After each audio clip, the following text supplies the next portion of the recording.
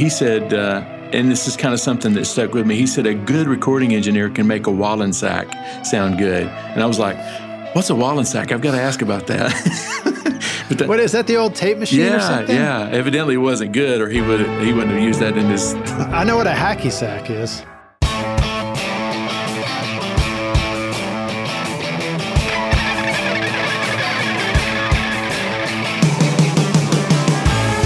Welcome to Recording Studio Rockstars. I'm Lid Shaw, and this is the podcast created to help you become a rock star of the recording studio. Hello, rock stars. It's your host, Lid Shaw. I created this show to introduce you to real-world recording professionals to hear their stories and learn from their experiences so that you can take your records to the next level and be a rock star of the studio yourself. My guest today is Kevin Ward, a producer, mixer, audio blogger, and teacher who has been making award-winning records since he moved to Nashville in 1991, which also happens to be the same year that I moved here to Nashville. Kevin started playing guitar at 6 years old, but later caught the recording bug at 11 when he discovered that you could take two tape cassette recorders and link them together to record multi-track overdubs. He went on to spend a long career in the studio recording and producing records. And along the way, he created Vine Records, which has won many Dove Awards for the great artists that he produces. His extensive client list includes Vince Gill, Willie Nelson, Judy Collins, Dolly Parton, Boots Randolph, Jerry Springer, Vassar Clements, Sam Bush, the Prague Philharmonic Orchestra, Rhonda Vincent, and Richie McDonald of Lone Star. Kevin then took all his experience and knowledge from years of producing and mixing and decided to help you learn how to record yourself, creating an online coaching program called The Mix Coach. There you will find many courses to teach you how to mix in different styles and genres, from rock and jazz to full orchestra and pop country. There's even a complete Pro Tools course to help you really know your DAW before you begin. And what you'll really want to check out, rock stars, is the Mix Coach Pro membership program. In this course, Kevin delivers a new song to you each month, mix alongside both the pros and your peers, so that you can take your mixing to the next level and learn how to create great mixes across a variety of genres. In Kevin's own words, you don't have to be famous to make a living at this. I'll include links to all this in the show notes, of course, at recordingstudiorockstars.com and directly in your podcast app on your phone. Please welcome Kevin Ward to Recording Studio Rockstars. Kevin, are you ready to rock? Let's rock, Lids. I like that, man. That was a gentle rock. Well, let's rock. Maybe we'll get into some yacht rock, Hey, it's all good. Hey, introduce yourself too in your own words. Tell us who you are. Well, first of all, what an intro, man. Thank you I need to get you to write for me, write for me some, because you put stuff in there that some of which I've forgotten about. But yeah, I mean, you mentioned it. I got the bug pretty early when I was, by this time I was 11, and I'm dating myself here, but I had two cassette recorders, and I would play an acoustic guitar into one and then play that one back and then play bass into the other one and kind of mix it. And then I would just, by the time I was done, I had 3 or 4 or 5 instruments on it, and I took it to my mom and I said, this is what I want to do. I want to record like this. So ever since then, I've made my decisions based on whether or not I would get the opportunity to be in a recording studio. I would read magazines back in, EQ and Mix and all of those magazines that, I was just a kid. I couldn't even get my hands on some of them, but I stored up a bunch of good questions. And I was in Asheville, North Carolina at a studio, and I remember thinking, this is my chance to ask a real recording engineer some of these questions. And I remember the question I asked was like, what's the difference between +4 and -10, and does it have anything to do with balanced and unbalanced cables? And the guy looked at me like, wow, you know what that stuff is. He said, are you interested in doing something like this? And I said, absolutely, man. And he said, well, I'll be leaving for Full Sail in a few months, and I need to hire a replacement. Would you be interested? And I said, it was like almost, I teared up a little bit probably because, by this time I was 20 and I'd been working on it for a while. But anyway, I worked in Asheville at a studio called Crossroads. I got some great experience there. I would record pretty much a record a week. Sometimes more than that. I was just telling my intern that, when I first started, we would cut tracks, 10 tracks on Monday. We would sing 10 songs on Tuesday, and usually we would mix on Thursday. And sometimes if you had a lot of money, you would spend 2 days on vocals. That's awesome. That's great. It just kind of ingrained a good work ethic and a really knowing what was important to people from doing projects like that. I think a lot of people, well, I mean, we can talk about this probably later on in the show, but I realized pretty quick that these people that I was recording probably weren't going to be, dinner table type names that you would mention every night, but they were recording with every bit of savings that they could scrape up and their only week off. And so I tried my best not to treat it any less than that, less important than them. So I'm glad you brought that up, because I remember seeing that on your website and hearing you talk about that on a video. And I think that is so key. I try and teach that to my interns here at the studio. It's something that I only really realized after I created my own studio and started working really with independent artists, because you start to see that how truly invested a client is in their music and in what they're doing. And when they come to you, they're putting everything on the line. Mm-hmm. And when you treat them that way, when you treat your artists with that kind of respect and understanding, it makes such a difference. Yeah. I mean, it's a great way to learn, and it's a great work ethic to adopt. I mean, I think a lot of people, when they go into recording, they just think that they're going to be working with famous people all the time. And I know I've listened to some of your podcasts, and I know that some of the guys that you've interviewed, like Reed Shippen, man, what a rock star he is. And, but I'll bet you if you ask him, well, I don't know about him. I mean, it seems like, he just puts out one hit after the other. But guys like me, my claim to fame, I guess, is that I've been able to make a living here in Nashville and really recording, except for the names that you mentioned in the intro, most of your listeners have probably never heard of and never will hear of. But yet they come back to me year after year and get me to, work on them, because I try my best every time to treat their product as important. It's funny, when somebody asks me, what are you working on lately? I don't know if you're this way, but I never can think of what I'm working on lately, except for what I just finished working on. And most of the time it's like, something, they'll say, who? And I'll go, yeah, I mean. Yeah, I do. But it's important. I do a yearly gig at Bonnaroo at the festival, and I'll go down and record up to 40 artists in 4 days.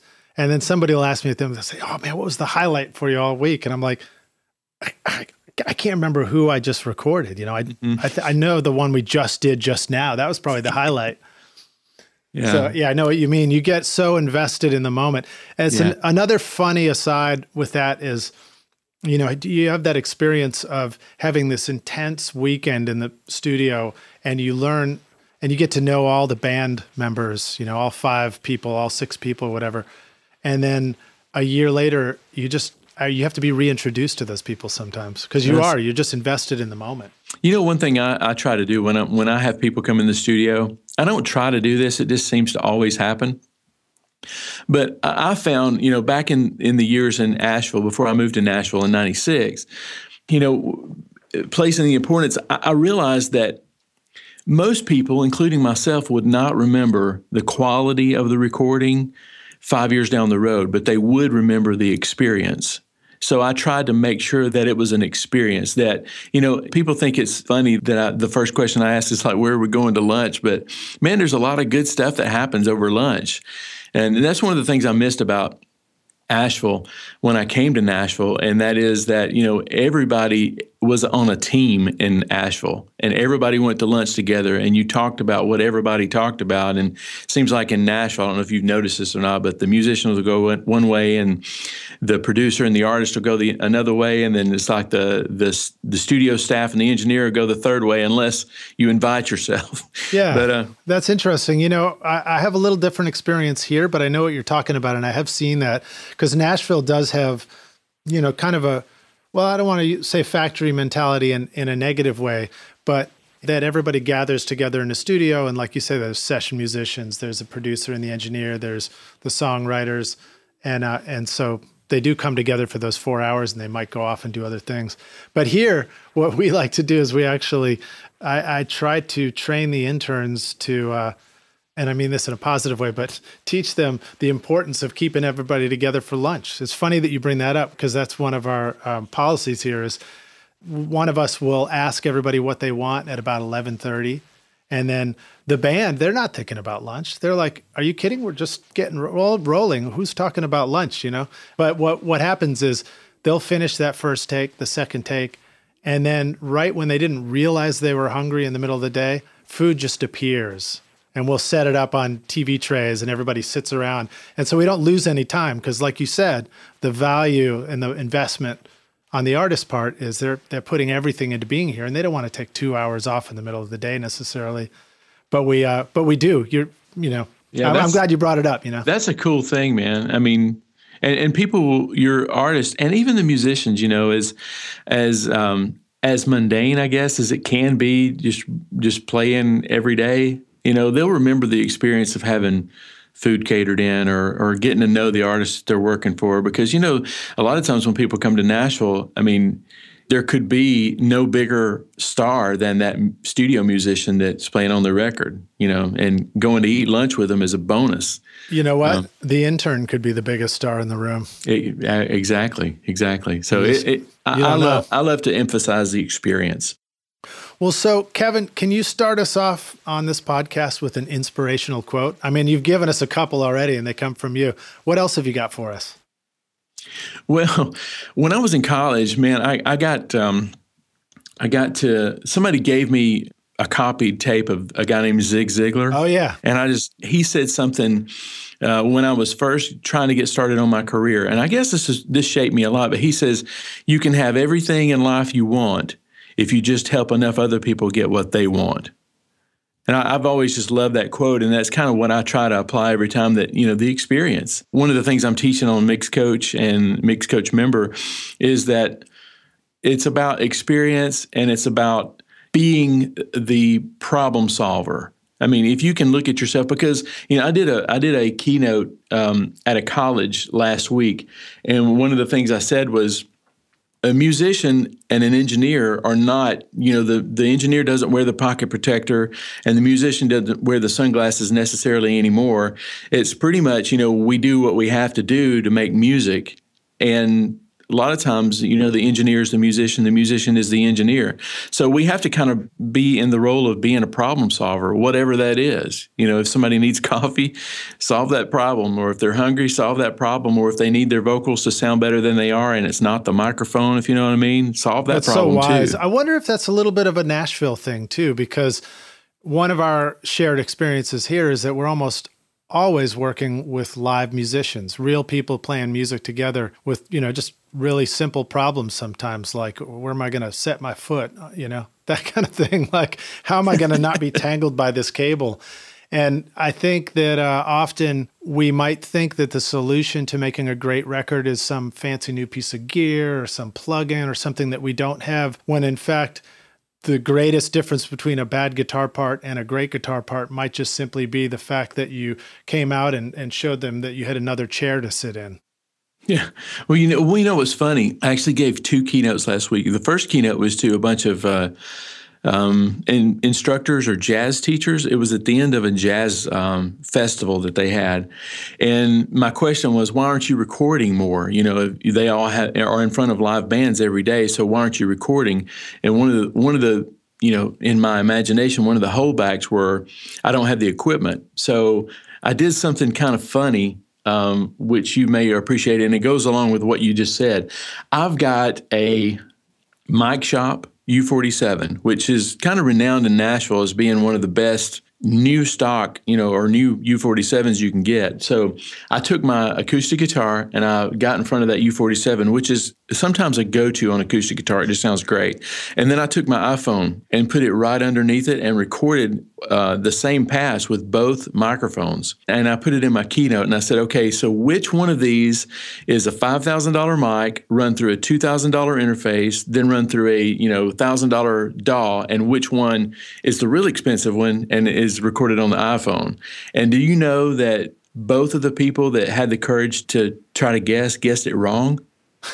They chose the iPhone every time. So it's not really the gear, it's the ear. It's how you develop your ear into knowing what the sound you want. Because one of my mentors, Kevin McManus, I don't know if you know him or not, but he had a studio called Oak Valley. He's still a dear friend of mine. And he said, and this is kind of something that stuck with me. He said, a good recording engineer can make a Wallensack sound good. And I was like, what's a Wallensack? I've got to ask about that.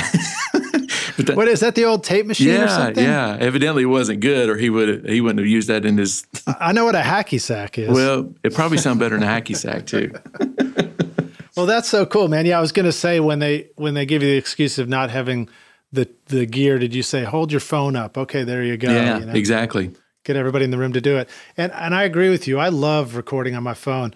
Recently, I started wanting to come down to the studio and remove the obstacle of the gear in the studio from being between me and writing a song idea. So I said, well, I've got this app, multi-track app on my phone. I'm just going to plug headphones into that and set my phone on my lap while I play drums, and then set the phone on the guitar amp while I play guitar. And I won't say that it really sounded like a record yet, but it did sound really cool, and it caused me to make music. Right. That's awesome. I'd love to hear that. Could you get that to me? Sure, man. I'll send it to you. I would love to hear it. Seriously. You just got to forgive my attempts at sounding like the Meters. That's all. I don't quite have the funky groove. Yeah, so you didn't have like Melodyne and Beat Detective on your phone? They don't have that yet? No, not yet. I wish they, well, I don't know if I wish they would, but I remember the T-Pain app where you could make yourself sound auto-tune. It was pretty cool. I remember. Well, so Kevin, share with us a great story about an important failure for you. Oh, wow. You've had a long career. You've been doing a lot of records. What was a time? I mean, somebody watching you now might think, Kevin really knows what he's doing. He knows it all. He doesn't have the struggles that I do. Well, man, I mean, when you told me you would probably ask this question, I've been thinking about it. And I guess I couldn't think of any epic fails, but I think it's because I fail so much that I don't even notice it anymore. But in the effort of getting stuff done and trying to make the next guy look better, I don't really even take it into account. But I can tell you something. I don't know if you can call this a fail or not, but something I wish I would have adopted a little earlier on, and that is I wish I would have thought more like a songwriter, because I think we all kind of have that ability inside us.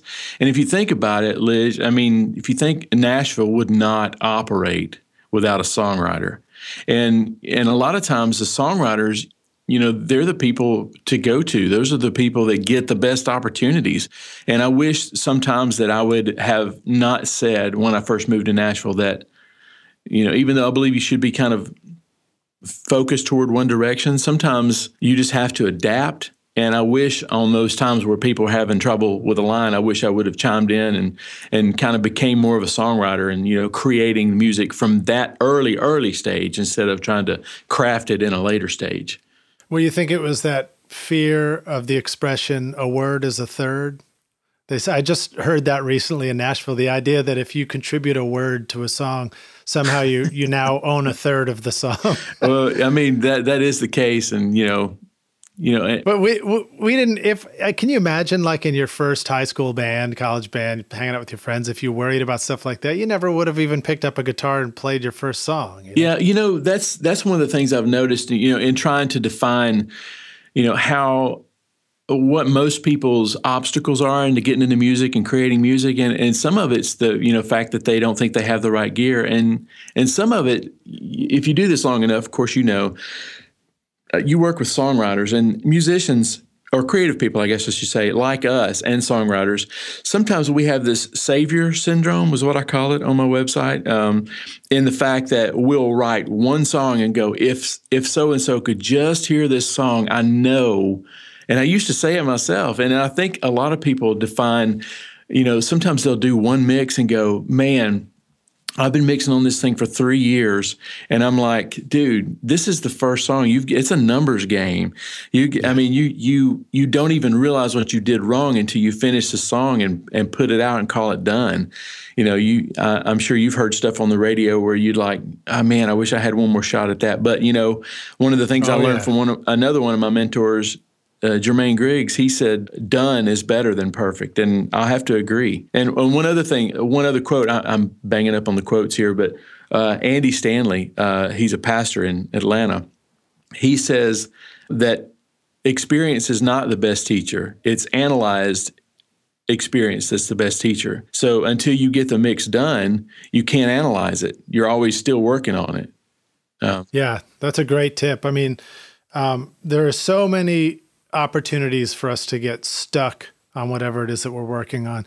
And I remember when I was in school and I was surrounded by more bands and, we were all young, I would hear people say things like, well, I'm going to do this, I'm doing my band and it'd be cool if something happens. If something happens, then yeah, we'll do it. We'll go on the road or something like that. And it always hit me wrong. It was like, I know this is a slight variation of what you're saying, but it's that idea that you're going to kind of just do your one thing, and then the world is supposed to come clamoring to your door to, make everything happen for you. That's another thing that since you said that, I'll mention this.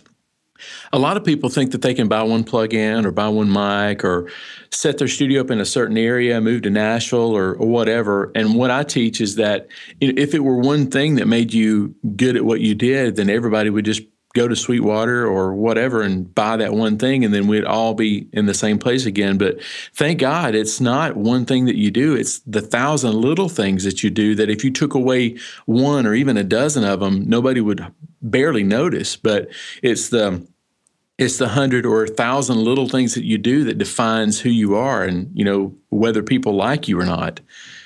I'm actually going to rebut that. Okay. I'm going to say that there is one thing. What's that? But we miss it all the time. The one thing is you.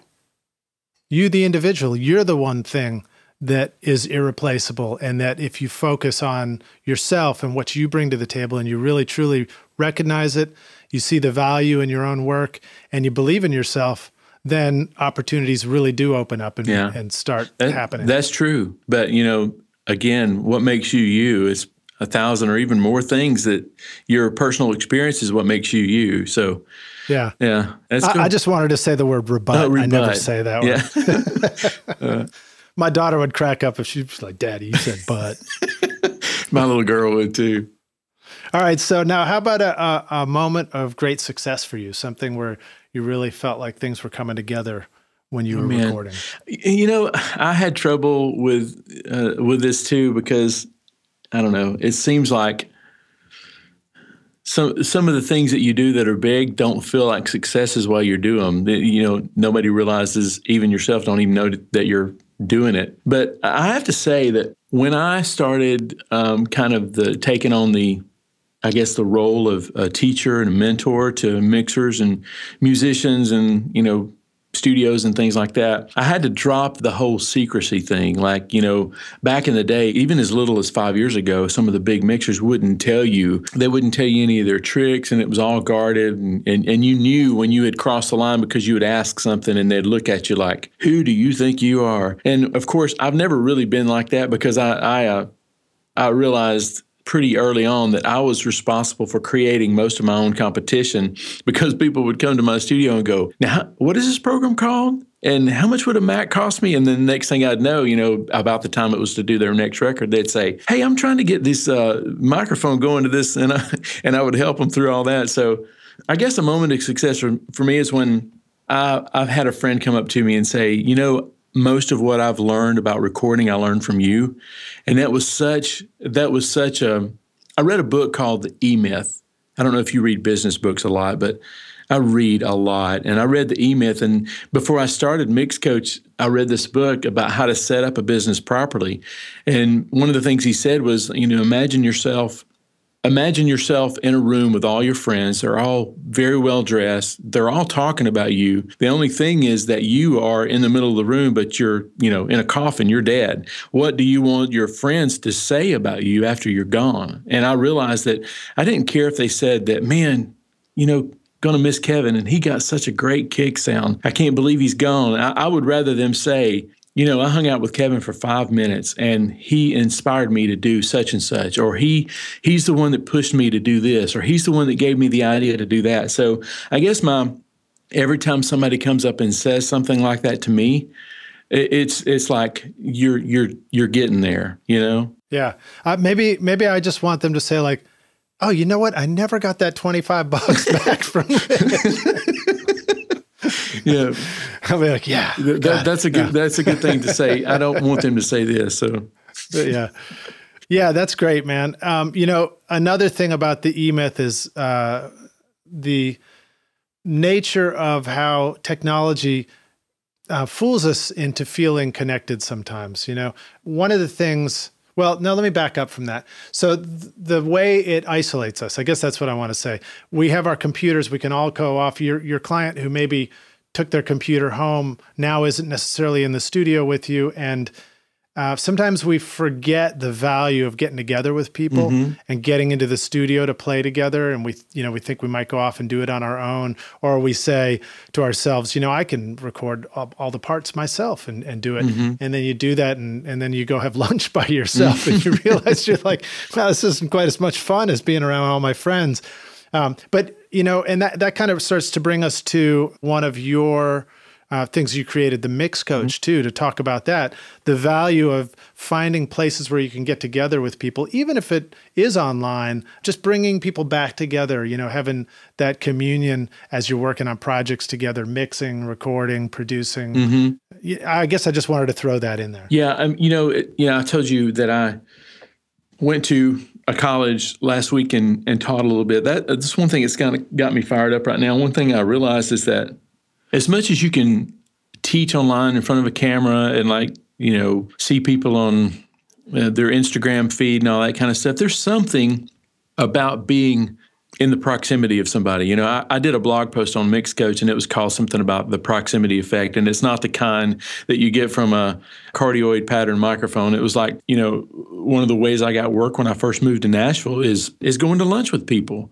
And just from being in the presence of people puts you in a different category than somebody who they could text or they could email. And, you know, I was talking to someone across the table, and I said, there's so much being said, even when we're not exchanging words across the table. There's stuff that happens across the table that could never happen in any other platform. Yeah, I agree with you. I mean, lunch is, I've said this before on the podcast too, but lunch is my number one place to meet with people. I'm going to have lunch anyway. So in fact, I've got somebody that I'm going to be meeting with, you know, having a lunch meeting with after we finish this podcast.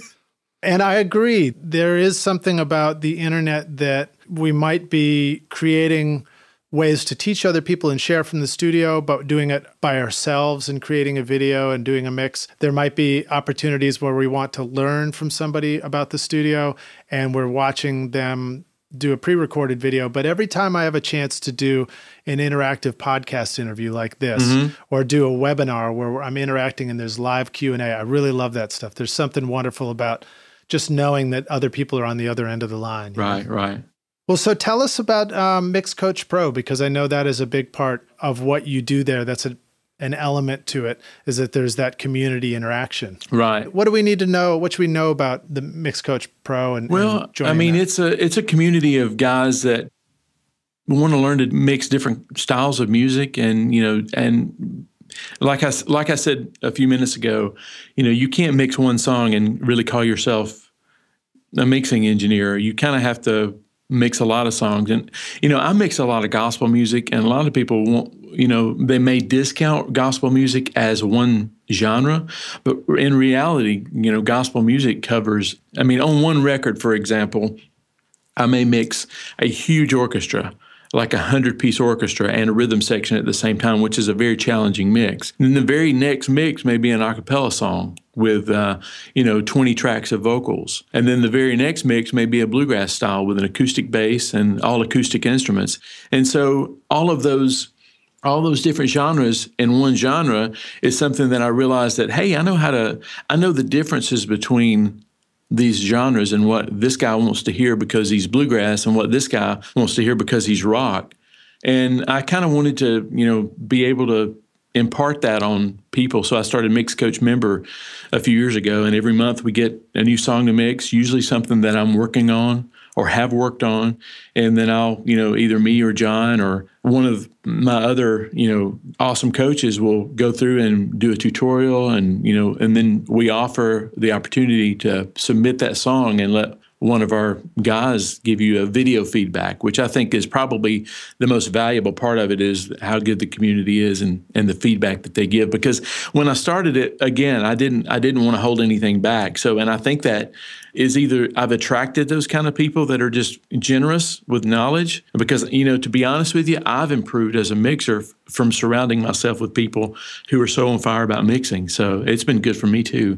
Yeah, I mean, one of the things I say is the best way to learn is to teach, right? Mm-hmm, exactly. Well, so now as a member of Mix Coach, now let me make sure I've got the term right. It's Mix Coach Pro or Mix Coach Pro Member? Mix Coach Member is what it's called. If you go to Mix Coach Member, you can find it, but you can find it on my website, or you can put a link to it if it's easier for people to remember. Put a link to it on your website too. Okay, I'll do that for sure. Thank you. So if somebody's a member of that, they are getting multi-tracks delivered to them every month. They're learning about the mix that you do, and they get an opportunity to mix it themselves and submit their mix to you or one of the coaches for feedback. So that's very cool. Yeah, I mean, that's not included in the membership, because I wouldn't want to charge everybody for that every month, because not everybody's ready to commit to turning in a mix every month. So it's a small upcharge, but it's negligible actually for what you get from it. Because I was reading an email last night that, I love reading email, but my purpose here, I love reading emails where people saying, man, I learned this because you put it up here on Mix Coach. And so that's cool. So you've created it in a way that you can join as a member and you can get the monthly stuff. But then if you want to take it to another level, you've got different tiers. Right. There's a couple of tiers that you can go up. Yeah, actually. Yeah. Cool, man. Now, I know you were also telling me about some great free resources on your website as well for people who are just getting started and want to learn more about mixing. Yeah. I mean, one that I can think of, 5 things every great mixer knows. I mean, it's not a tutorial, really. It's really like me sitting down and going through 5 things that I think mixers ought to know, how to get work, one thing in particular, and it's toward the end, it's called what I call the American Idol effect. And it's like, how regardless, I mean, there's great resources on the web with, Graham Cochran and Joe Gilder and some of these other guys that are, doing some of the rock stars that you've interviewed. There's great resources out there, but it's very important that if you want to be a mixer, that you surround yourself with people that are going to hold your feet to the fire. Because your mom, have you ever watched American Idol on, in the first part of the season where people go in there and their mom has been telling them their whole life how awesome they are. And then there's this cold rush of cold water when they realize that they're in front of pros now and the pros don't agree with their mom. And my point is you've got to surround yourself with people that are going to, hold your feet to the fire, hold you accountable, ask if you could do this a little bit better. And that's one of the cool things about that. So on the 5 things every great mixer knows, that's one of the things that we cover. But, it's not a tutorial per se, but I have a ton of tutorials on YouTube. I've got a podcast and all that stuff. So there's a link to all that stuff I'll send you all that stuff, when you sign up, for the mailing list. Yeah. Cool. I'm going to go on a tiny tangent here, but you talking about that process of being in front of pros and then your pros don't see it the way your mom did. Mm-hmm. It reminded me of my first experiences here in Nashville. I came here, I was around these people who were very serious about recording. And the first thing I did, I think my first reaction was to sort of put myself away a little bit. The stuff that I loved doing before and the recordings that I was so excited about, I felt kind of guilty about them being surrounded by so much great stuff. Mm-hmm. And while I think that's okay initially, and it's certainly great to learn all these great skills from people who are really talented, I find that later on in my career and everything, I want to dig that back out again, bring out the stuff that got me excited about recording music in the first place. Mm-hmm. So I've sort of witnessed that it's a cycle. It's like you start out with excitement and then you go to school and you get a little bit quiet and shy. And in the end, as you learn all the techniques and the tools, ultimately you need to come back out of your shell and really show the world who you are and what your original voice is. I found a quote that Al Schmidt said, and I put it on my blog a few weeks ago, and it was talking about, nobody really buys a record because they like the snare, which I don't know if it's 100% true, because I know that I've bought records because of drum sounds and things like that. But I think it's because the drum sounds made me feel some kind of an emotion. And I feel like the ultimate role of a mixer is to squeeze out every bit of emotion that you can in a song. And sometimes it's the snare drum, sometimes it's the vocal. And I was watching the Grammys a little while ago, this year's Grammys. And I remember sitting there and it was when the a cappella group and Stevie Wonder was singing. I remember getting misty over that, and I couldn't help think to myself, this is why I wanted to do music, because it made me feel this way. And I think sometimes we almost trim it down to a business and all that kind of thing when the real essence of it is trying to make people feel something. And I think I tell people all the time, the ultimate expression of whether they like your song is whether or not they move. And it couldn't be a dance. It could be a raised hand. It could be bobbing your head, like that Saturday Night Live guy that did anyway. I remember one time in the studio, there was, I was doing a record, and there was a short turnaround going into the final chorus, and it was like a Western thing. It was kind of like a cowboy thing, and the hook was down, and every time, done with a baritone guitar doubled with a Telecaster, and every time that part came up, I just took my hand like I had a cowboy hat on, and I went, whoa, or something like that, and I thought, man, for a song like this to make me want to move, as jaded as I could be, that's an accomplishment to get somebody to move. Indeed. I love it when you get excited in the studio. You just want to turn the speakers up louder. Well, so that's all great stuff, Kevin. Thank you for that. And your 5 things that every great mixer knows, that resource, Rockstars, I'm going to have a link to that at recordingstudiorockstars.com/5things. All spelled out, right? Yeah, it doesn't even matter. I'm going to put it both ways. So whether you type in a 5 or spell FIVE, just remember recordingstudiorockstars.com/5things, and that will give you a direct download. You can get on the email list. You can learn about Kevin and get straight over to his site. So very cool. And then we're going to take a short break here, and we'll come back in a moment for the jam session. Does that sound good to you, Kevin? That sounds good. Hey everybody, it's Lid Shaw, and I want to thank you so much for listening to this episode of Recording Studio Rockstars. I really appreciate you, and I really appreciate your time. And as a way of saying thank you, I've created a special mix tutorial just for you, Rockstars, totally free, called the Mix Master Bundle. With it, you get over 2 hours of detailed videos watching over my shoulder as I mix a song in my studio. Plus, I give you the free ebook that explains how I recorded the tracks, and you get downloadable multi-tracks so that you can practice your mixes, including the Pro Tools session file, using nothing but stock plugins in Pro Tools, all of which you would find in any other DAW, whether you're on Logic or Studio One or Reaper. Maybe you're struggling with trying to improve your mix technique, or maybe you just simply don't have access to multi-track files or can't record a full drum set in your studio. I wanted to give you a chance to create your own mixes from full drum kit, bass, and guitars recorded in my studio. The song is called American Winter, and it's off my instrumental record Skadoosh, and it's all available for you totally free right now. All you need to do to get it is text Mix Master Bundle to 33444, and I'll send it directly to your email. Again, that's Mix Master Bundle with no space to 33444, or you can go directly to mixmasterbundle.com, enter your email, and I'll send all the files directly to you. Thanks so much, Rockstars. We'll see you guys in the jam session. Cheers.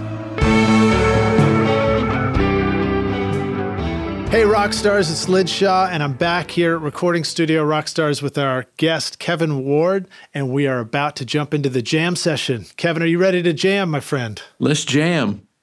All right, awesome, dude. Tell us, when you got started out in recording, what was holding you back initially? Well, I guess it depends on when I basically consider getting myself recording. I mean, because I considered myself a recording engineer at 11 when I had 2 tape recorders. But I think probably... It sounded like nothing was holding you back at 11. Well, really the only thing was just being in the proximity of of fast growth. And that's, having, like I said before, having people around you that, I think there's a quote, I think it's in the 5 Things Every Great Mixer Knows, that video series that we talked about. There's a tweet in there that says, if you want to get good, you got to surround yourself with clients who require more, producers that require more, people that need more, because as they need more, you deliver more just kind of by instinct, so being around people that are a catalyst for fast growth, that's important. I like it, man. I like it. And not only that, but my 10-year-old daughter just told me she learned the word catalyst this week. So oh, cool. Another good word on the podcast. All right. So share with us, Kevin, some of the best advice you remember receiving. Back in Asheville, there was a mentor that I had. His name was Eddie Swan. And I remember him saying, if it sounds good, it is good. And I thought, man, that's about as bottom line as you can get. We talked about the iPhone and the U47. If it sounds good, it is good. Yeah, your ears are the final judgment of whether or not it's a good choice. Right. Oh, and I suppose somebody else's ears too, if you're trying to sell it to them. The person writing the check, their ears matters a little bit, I guess. That's great. All right. Now, how about a favorite recording tip, hack, or secret sauce, something that our rock stars could use right now? Okay.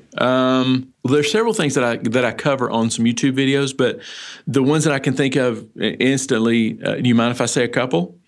Yeah, okay. Please. I know that the listeners will love to hear some specifics. One thing that I've noticed that happened to me is that what you mix last, you mix loudest. So, and I discovered this one time when I was at the Sound Kitchen working, and the client that I was mixing for, we were like in the middle of the last song, literally. And they said, hey, is it too late to get a harmonica overdub on this? And I said, problem solver here. No, I'll make a call right now. So we got Terry McMillan to come in. Do you remember Terry McMillan? I don't think I've worked with him. He was phenomenal musician. But anyway, I got him to come in. He's one of those guys that just brightens the room just by being there. And nice. So he did his harmonica overdub, and then here I am trying to make this harmonica fit in with the mix, and I'm like, why can't I get this harmonica to sit in the mix right? And I realized right then is what I was mixing last, I was mixing loudest. So I was making the harmonica trump the vocal. So now I teach my guys to mix backwards and make what's last be the most important thing. So in Nashville, usually singer-songwriter town, you want to make the lead vocal last. So I'll mix the drums, the bass, the guitars, and then the keyboards, and then I'll just kind of make sure that's all sounding good, and then I'll put background vocals, and then I'll put lead vocal in there. And that puts everything in the right perspective, and it makes you achieve a good balance on a mix really quick. Yeah, that's interesting. I have noticed that when I build the band and I make everything slamming and rocking, sometimes it's challenging to get the vocal to sit out on top, or maybe I haven't left enough headroom for myself. Mm-hmm. And I've also noticed the opposite. Sometimes if I just start with the vocal and I mix around that, I might be able to carve out a lot of space for the vocal, but I probably am not mixing the rest of the tracks to be slamming enough. Mm-hmm. I don't know.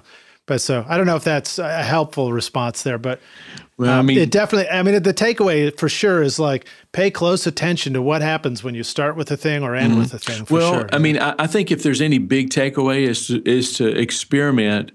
Preferably when you're not in the throes of having to mix something, experiment with what makes you mix the most consistently, because honestly, consistency is probably the key driver for whether or not you get the next gig or not. Because if they know that, your mixes they sound this way and that you're going to mix the next one probably this way, it may be a reason for them to come to you. But if you hit it out of the park one time and then you completely miss it the next time, that lack of consistency will probably cost you a lot in the end.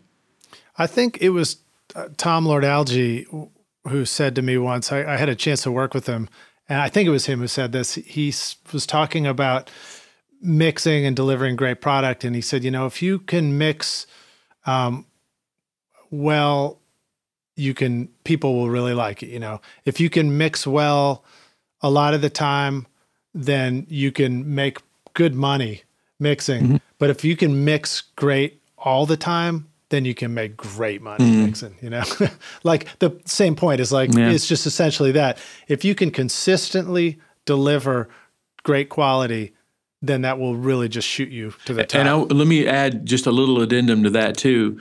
Tom and Chris are some of my favorite mixers, and I'll guarantee you that if you were to watch them any 2 days in a row or any 2 given days, they're going to have rituals and routines that they go through, and this art, air quote here, this art of mixing is a lot about 80% or 90% ritual and 10% creativity. And you build a ritual into practice, which is, another reason that I started Mix Coach, is that this is a chance for people to practice and get good at something. So when somebody comes to them and say, hey, can you mix this bluegrass song? You go, yeah, I can. And then you've already got templates, you've got, things kind of that you've built yourself.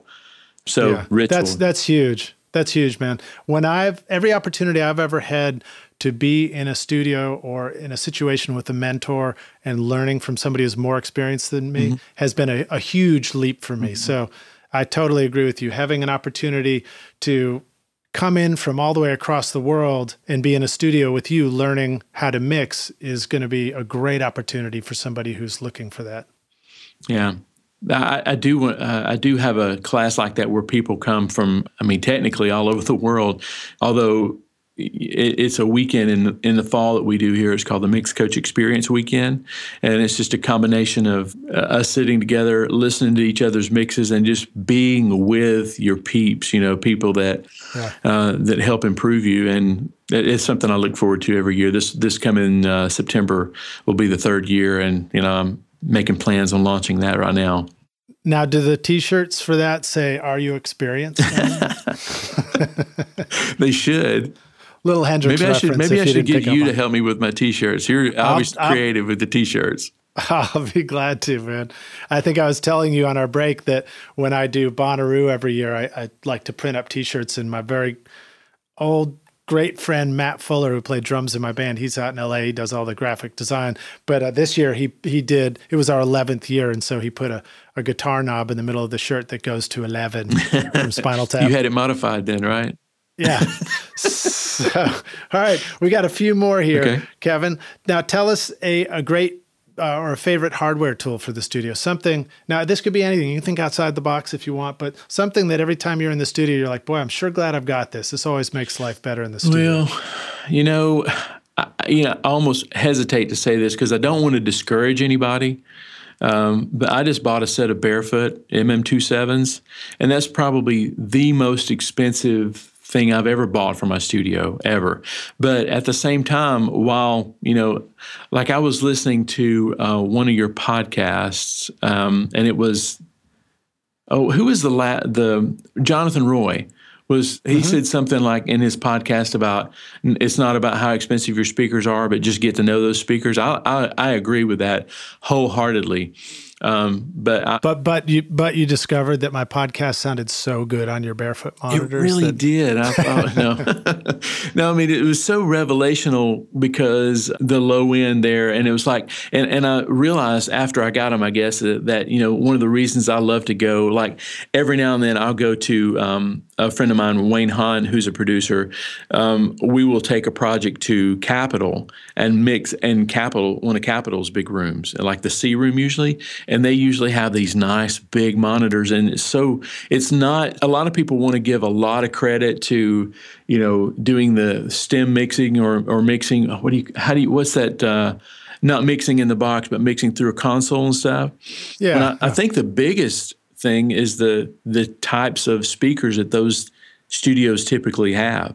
And I noticed that, I was cleaning up a lot of low end stuff, and there was a lot of detail that I was hearing there that I didn't hear. So I went to, I was humbled. I went to John Mayfield, who's a phenomenal mastering engineer right there in Berry Hill. And I took a project that I was working on over there, and, he was listening on a $100,000 set of PMCs. And I was like, man, if I could just hear that in my studio, I could fix it. And then instead, he was tweaking stuff around, nothing big, a few dozen little things that I could have fixed here. So I decided then and there that it was about time for me to, I love NS10s, and I was mixing on I think a set of old Tannoys, and my Event 2020s, and again, it wasn't a huge thing. I don't think everybody needs to go out and buy a huge set of speakers, but it did make a difference for me. Yeah.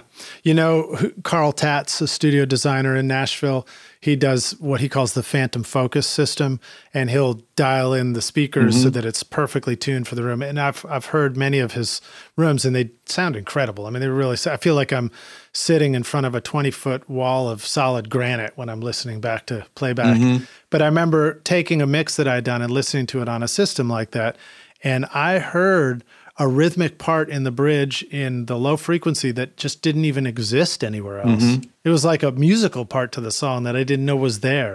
So interesting, and it's true. You can really hear remarkable things. Right. So great advice. Sorry to share that with you, rock stars.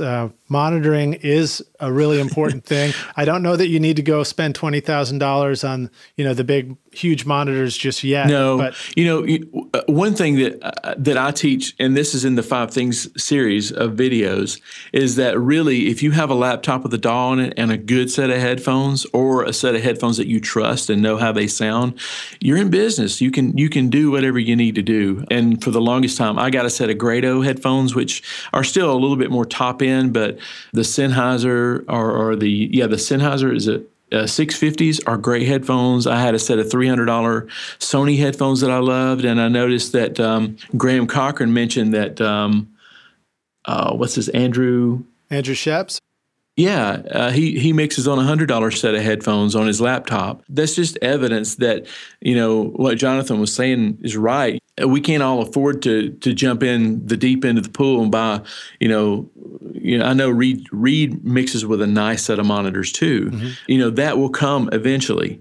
But for right now, don't let it hold you back. Just get a good set of headphones. You'll be fine, I promise. Yeah.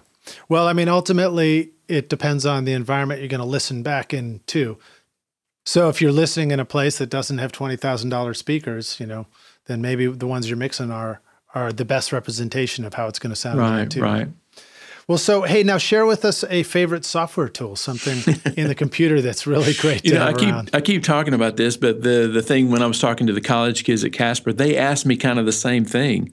And I said, first of all, any mic, and that's when I referenced the U47. And because, any studio mic that you buy now, honestly, is going to be about as good as the next one, unless you've just got a lot of money to experiment.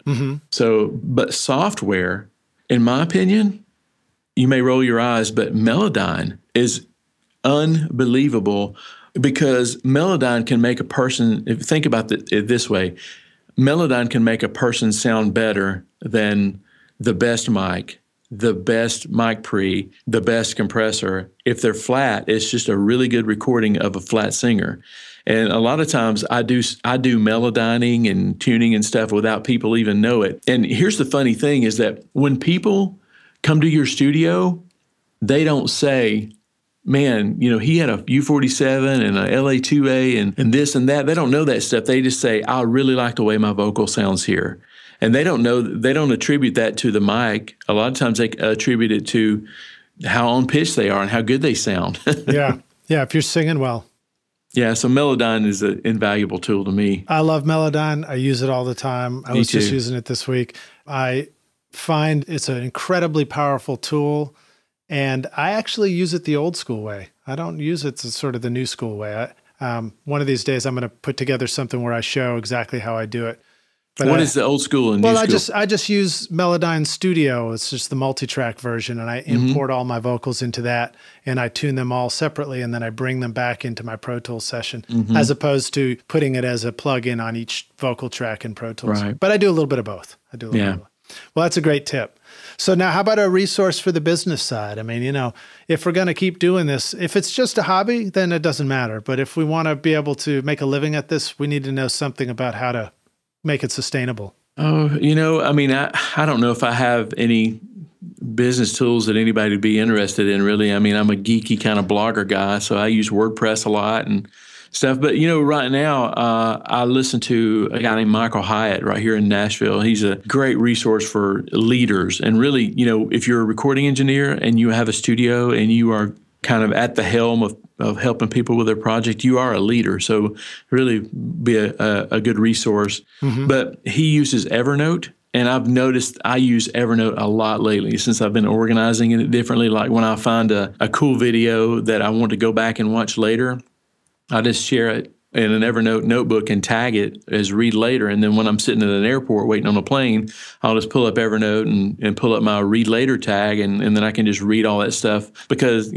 honestly, there's a ton of stuff in my Evernote that I will never get to. But it's nice knowing that I can find it. It has some other really cool features I know about. So, for example, if you're out meeting and greeting people at clubs and somebody hands you a business card, is anybody doing that still? I guess we're still handing out business cards, right? Yeah, I take a picture of it. Yeah, with Evernote, you can just take a quick photo of it, and then it analyzes it into text that you can search for later. So it's a really easy way to keep your contacts organized. Mm-hmm. This is just the futurist, I guess, in me, but I think eventually social media, Evernote, all that stuff is going to be so contextual. Is that the right word, contextual? Anyway, that you'll have your Bluetooth headphone up in your ear and nobody will know it, and then you'll have your Google Glass on, and then Evernote will say, hey, this is Lid Shaw. You did a podcast with him 14 years ago, and he's got this many kids, and this is where his studio is. And so you can say, hey, Liz, how you doing, man? I don't know if I'm looking forward to that or not, but I think that technology is definitely coming. I can't wait to be a brain in a jar, living on a shelf 300 years from now. Oh, man. So wait, I just thought of another really cool use for Evernote. What's that? I was doing a record. This band is the Twigs, or Twigs, not the Twigs, just Twigs. And we just did a record this past year. Love these guys. Great band. I was really invested in this, and I was doing my mixes, and I knew I needed to have my mix notes and come back into the studio to do my remixes later.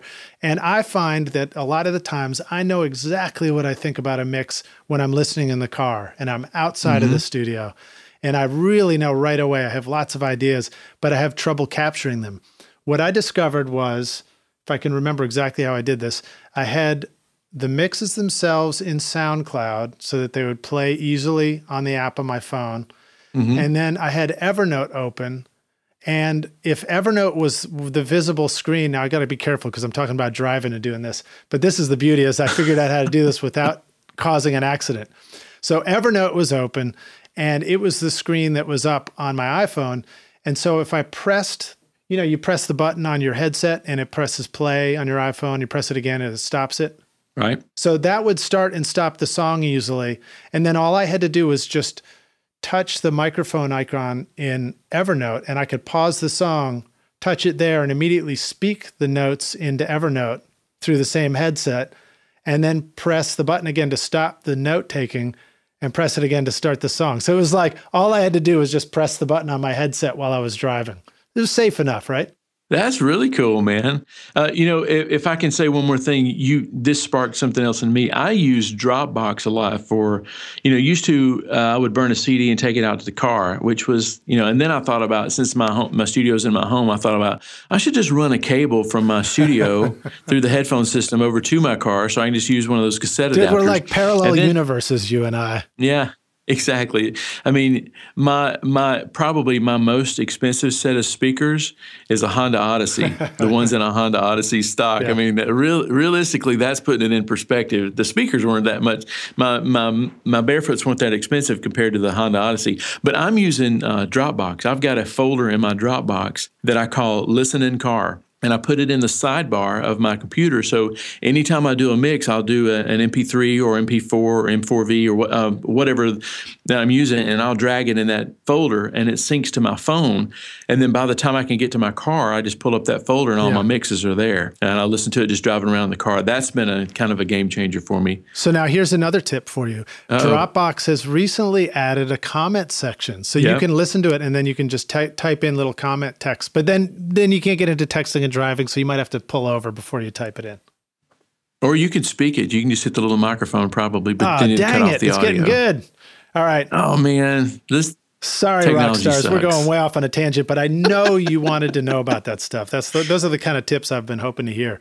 So, Kevin, let's make a dash for the finish here. Okay. A couple more questions. This one and then one last final one. But this is, if you were imagining yourself dropped into a new city, kind of like you did when you went to Asheville or came to Nashville.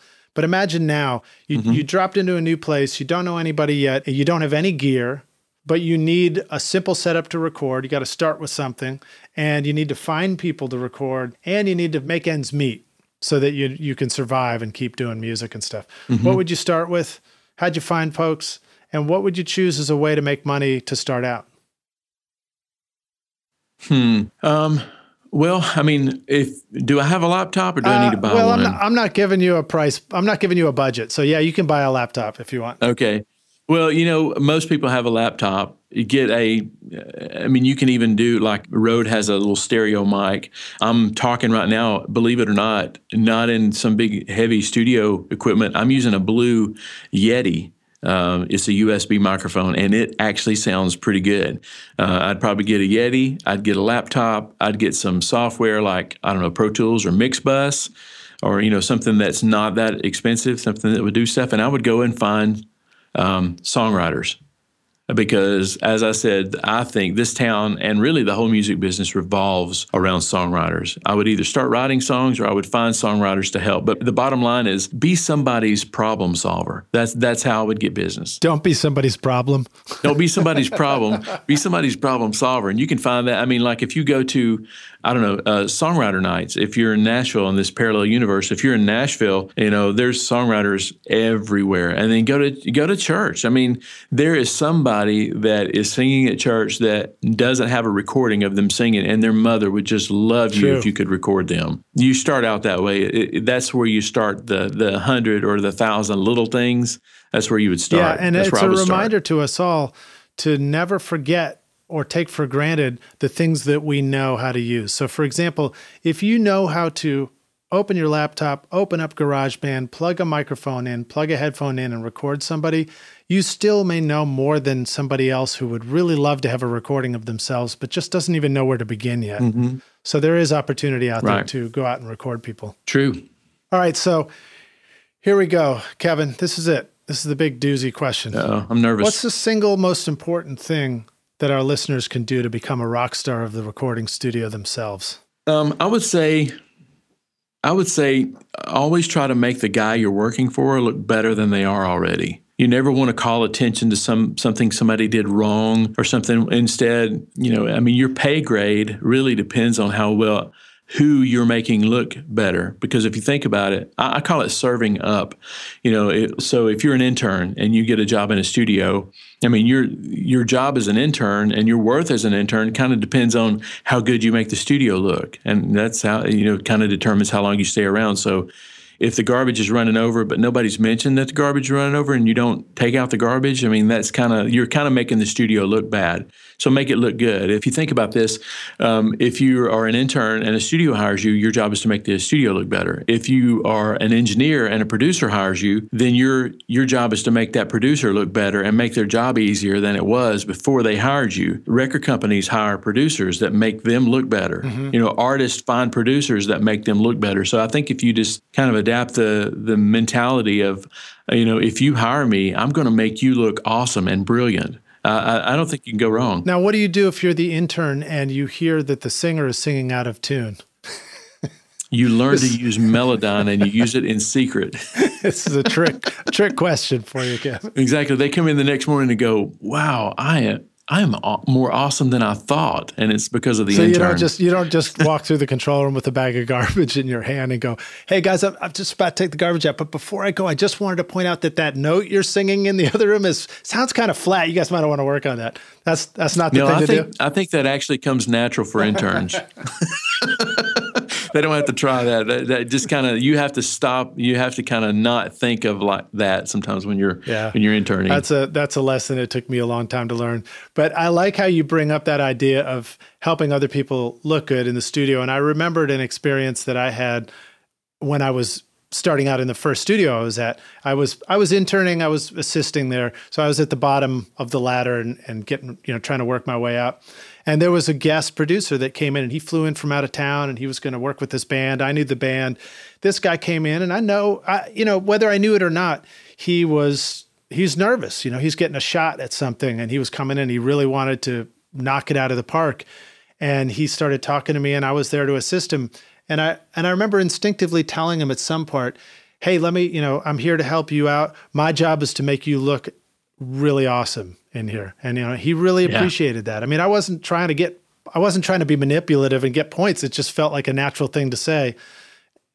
And it is. And I think, I think instinctively people that are able to make a living doing this, that's kind of built into. And if it's not, it should be something that they practice. We're not always, raised to serve. And, but I think once you adapt that mentality that you're here to serve, it's just, things just come naturally. Decisions become easier to make. Awesome. Well, Kevin, I think it's time for us to wrap up and say goodbye to the rock stars. Thank you so much for coming and being here on the show with us. Really awesome. My pleasure. Let me ask you first how people can find you. How can they follow you and learn more about you? Well, mixcoach.com. And, on Twitter's @mixcoach, on Instagram, I either go by Kevin Ward Music or Mixcoach, but Mixcoach is where I put all the studio stuff.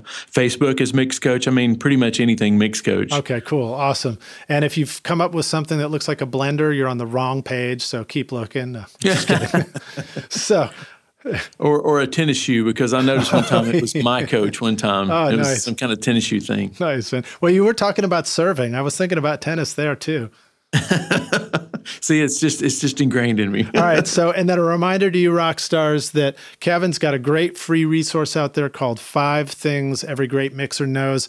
And I'm going to make a link for you at recordingstudiorockstars.com/5 things. So that'll just take you straight there. If you can remember that 5 things, then that'll take you right over to it. Use it if you want. Don't if you want. It's all good. Enjoy yourself. Well, Kevin, thank you for being here, man. Really a pleasure. Thank you for the privilege of doing this. I love to talk about this craft of recording and mixing. I appreciate it. Yeah, awesome. I look forward to meeting you in person. Here we are on Skype, the wonders of the internet, and I can't wait to come out to Murfreesboro and see your studio. How about lunch? Let's do it. Okay. You like Mexican? I love Mexican. Me too, man. That's what we eat all the time here. Done. Awesome. All right, cheers. Gracias. See you around the studio. See you later. Thanks so much for listening to Recording Studio Rockstars. If you enjoyed the show and want to help make it better, please leave a rating and review on iTunes to help reach more people. You can click directly over to iTunes or go to recordingstudiorockstars.com/review for an easy explanation. And if you want more free content, all you have to do is text RS Rockstars to 33444. Again, that's RS Rockstars to 33444, and I'll keep you in the loop with articles, videos, and podcast updates. And I'll let you know about any upcoming giveaway offers, all totally free. Thanks for listening. I'm Lid Shaw, and this is Recording Studio Rockstars. Now, go make great music.